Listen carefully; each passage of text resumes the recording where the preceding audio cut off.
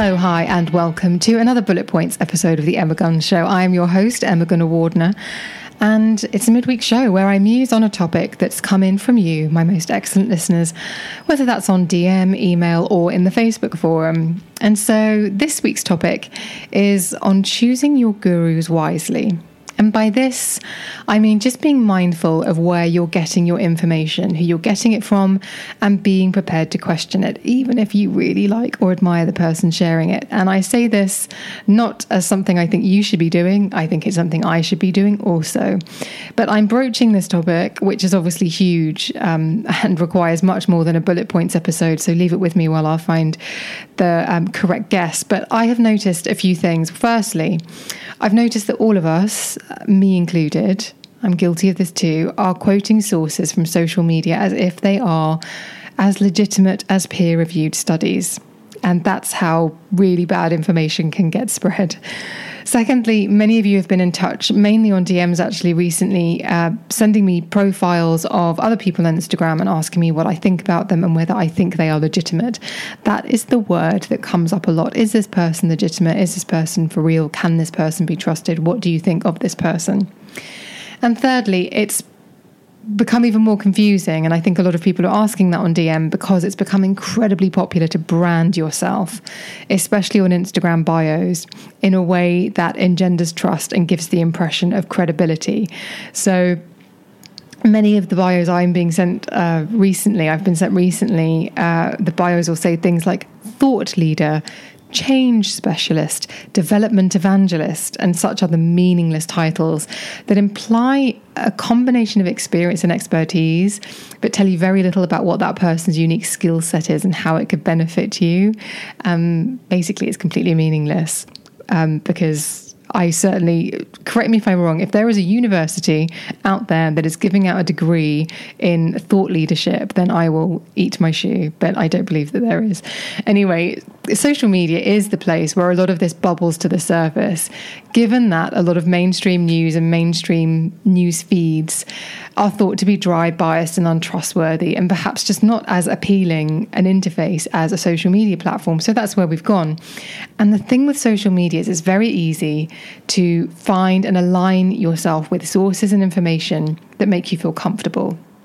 It's like finding a group of like-minded people at a party. It feels great, it's wonderful to feel included, and it's glorious to be surrounded by people who validate your position on a variety of subjects. Doesn't make it right, though. I can tell you about some groups of people I've found myself in the corner with at a party, and we should not be platformed because, whatever, I blame the tequila. So here's the thing, though, that I've definitely noticed in over 5 years now of producing this podcast and trying with every episode to bring to you, my most excellent listeners, people that I think will give you helpful insights, legitimate expertise, and just will say things that will help someone who wants to hear that particular episode for whatever reason. And that is that the sources who are incredible, educated, legitimate, credible, all of the things that you want them to be, are probably the ones that you're not going to see on social media. Not in all cases, but in a lot of them. And we do have the algorithms to blame for that. Case in point, the post on Instagram on which I had the most engagement in the last 6 months is a quote I posted from the conversation I had with Davinia Taylor on the podcast.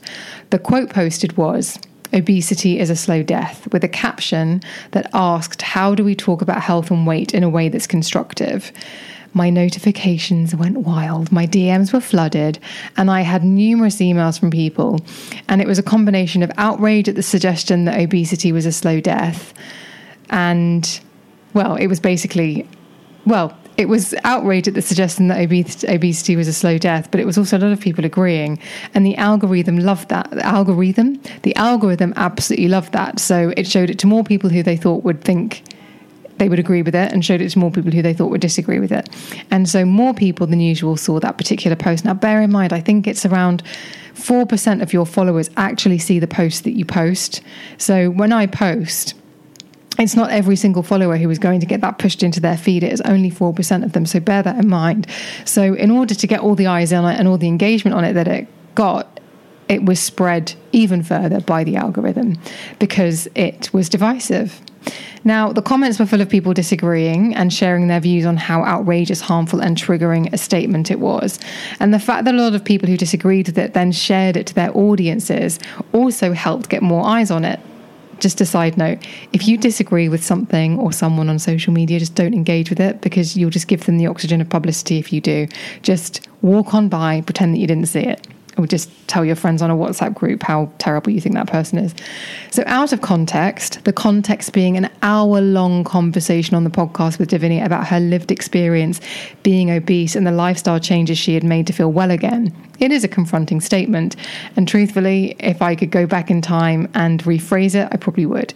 But it was an interesting conversation, and I do still think that there is something to be said about how do we actually talk about health and weight and all of those things. And I know that there are lots of different positions on that. So I was trying to get as many sources of information and viewpoints on it so that we could come to some sort of middle ground that would appeal to the most and be as helpful as possible. But anyway, it was so confronting that it caused reactions ranging from really intelligent counter arguments to personal attacks in my DMs about how bad I was at my job. Which was nice. So regardless of the post or the podcast itself, because I'm not talking about that particular episode or that particular social media post specifically, it just goes to show how, did I say specifically? Sorry, I'm a bit lispy with my Invisalign retainers. Specifically, it just goes to show how information gets spread, and being deliberately contentious, argumentative and or controversial will get you engagement and followers. So if you have thought leader, for example, I'm not singling out any thought leaders, but if you have the intention of spreading your information as far as possible, one of the easiest ways to do it is to give yourself a title that would imply that you have some sort of expertise, and then be argumentative, contentious and or controversial in how you share your views. It's as simple as that. Does it make that Instagram account a good source of information? No, but it just means that person knows how to play the algorithm to get your eyes on their content. But as I said earlier, then it becomes complicated when that content or that viewpoint gets repeated. But let's talk specifics for a second and talk about beauty, because I'm sure many of you know by now, my background is as a beauty writer for magazines, and beauty content is huge on social media. Lots of different platforms. Now, for every Caroline Hirons who's talking about skincare with over 30 years of hands-on experience in the industry behind her, there are many, many people out there sharing inaccurate and potentially unhelpful information about skincare to their audiences. I mean, we only need to think about, if you haven't seen it, there was a video published by Vogue featuring Gwyneth Paltrow using SPF, where she said she didn't like to use a lot of it. She just used it to highlight. And quite rightly, a lot of people in the skincare world, including Caroline, pointed out this is very, very bad information. That, well, I mean, protect yourself, wear SPF, people. There are plenty of episodes in the back catalogue that explain to you exactly why. But saying that, you just dot it on the high points of your cheeks is wrong, inaccurate and unhelpful. But Caroline is probably a poor example because she has a huge following and a highly engaged audience. But someone else with her sort of experience, say 20, 30 years plus in beauty, who has only recently joined Instagram, might find it extremely difficult to build a following and get engagement. But that doesn't mean their posts, insights and information aren't of the highest quality. And I know I've been guilty of it before. Someone says, oh, have you read so-and-so's social media post? You look, they've got 1 million followers or 500,000 followers. And so you immediately follow as a reflex because you think, oh, they must be legit. But they might not actually be. Now, genuinely, and obviously this isn't true across the board, there are incredible people on Instagram with huge followings who share really helpful and responsible content. And there's every chance they have a team or insights in how to create content that the algorithm will support. And just to be clear, I'm not bashing the algorithm at all. I'm actually, and I've done this to myself, I'm questioning the information I see and making sure that in repeating it, I'm not inadvertently sharing misinformation. The algorithm can show me what it likes, but it's down to me to be discerning about what I follow, what I trust, right? But it does bring to mind another aspect of this, which makes me a little bit sad. And that's when legitimate sources, so people with years of education and experience in a specialist field, are distilling their expertise into TikTok dances to get engagement. It works, but it makes me a bit sad that in order to educate people with accurate information, we have to resort to this kind of activity. Because actually, Hey, I'm Ryan Reynolds. Recently, I asked Mint Mobile's legal team if big wireless companies are allowed to raise prices due to inflation. They said yes. And then when I asked if raising prices technically violates those onerous two-year contracts, they said, "What the f*** are you talking about, you insane Hollywood ass?" So to recap, we're cutting the price of Mint Unlimited from $30 a month to just $15 a month. Give it a try at mintmobile.com/switch. $45 up front for 3 months plus taxes and fees. Promo rate for new customers for limited time. Unlimited more than 40 gigabytes per month. Slows full terms at mintmobile.com. This is part of a much bigger discussion, but it can actually make that person or source seem less legitimate, when in actual fact, they're probably one of the sources that is the most legitimate and educated and credible and trustworthy on social media platforms. And again, this is something I want to have a wider conversation with people on the podcast about, because I do think that we need to, well, I'm saying this because I know I need to, and because of the messages that I've been receiving, it would imply that we want to figure out how to access really good information on social media platforms. So I guess that brings us to who we follow and why. And like I said earlier, it can be wonderful to find a place on social media platforms where your views are reflected back at you, your comments are liked and upvoted depending on which platform you're on, and you feel, well, correct about things. Isn't it lovely to say, I feel like this about something, and then for a billion people to say, you're absolutely right and I agree? Again, this is a topic I could talk about for a very long time with numerous people from all corners of the internet. And trust me, I am on the hunt to find them. And I try to invite guests on the show who will be able to share useful insights with you, my most excellent listeners. And I have to be honest, in the early days of the show, I'd often think that meant that they had to have a huge following too. I would invite people on, they had a big following, and my wish, as well as recording them and having a great conversation with them on the show, would be that they would share it so that my show would be put in front of their followers, because I thought that would be great.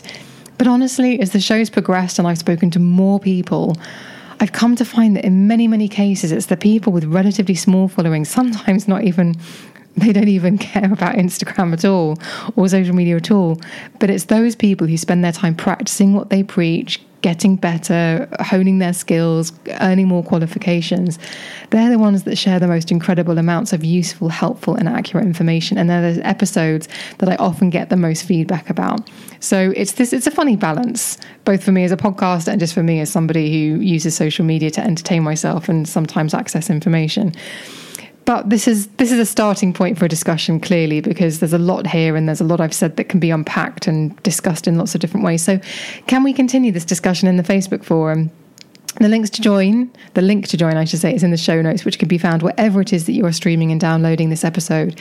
In order to join, you have to answer, I think, it's one question and agree to the forum rules. Please do that. Please post, just ask a question in the group, because people are very forthcoming and helpful. And it's such a lovely corner of the internet that I'm so delighted to have curated, built, made, borrowed. It feels very safe. So please do come over and join it. And I will post about this episode in there when the show goes live so that we can have this conversation. You can let me know what you think. And if you followed anyone and then realized a little while later that actually maybe they weren't being as helpful as you thought they were, or the tone of something has suddenly changed and you've realized that you've had to look away from it, or you're struggling to find really good sources of information, let's have that conversation in the Facebook group and help each other find really excellent people to follow. Let's share some links to brilliant resources as well, because that's always a lovely thing to do for each other. I really appreciate you listening. Please, as many of you have, and it's why I created this episode, but please don't hesitate to get in touch. You can email me at thebeautypodcast@gmail.com, or you can DM me on Instagram and Twitter, where I am at Emma Guns. Trust me when I tell you that hearing from you is my favourite part of this job. Genuinely. So please don't be shy. Get in touch. I love hearing from you. Thank you so much for listening. I will see you on the next one.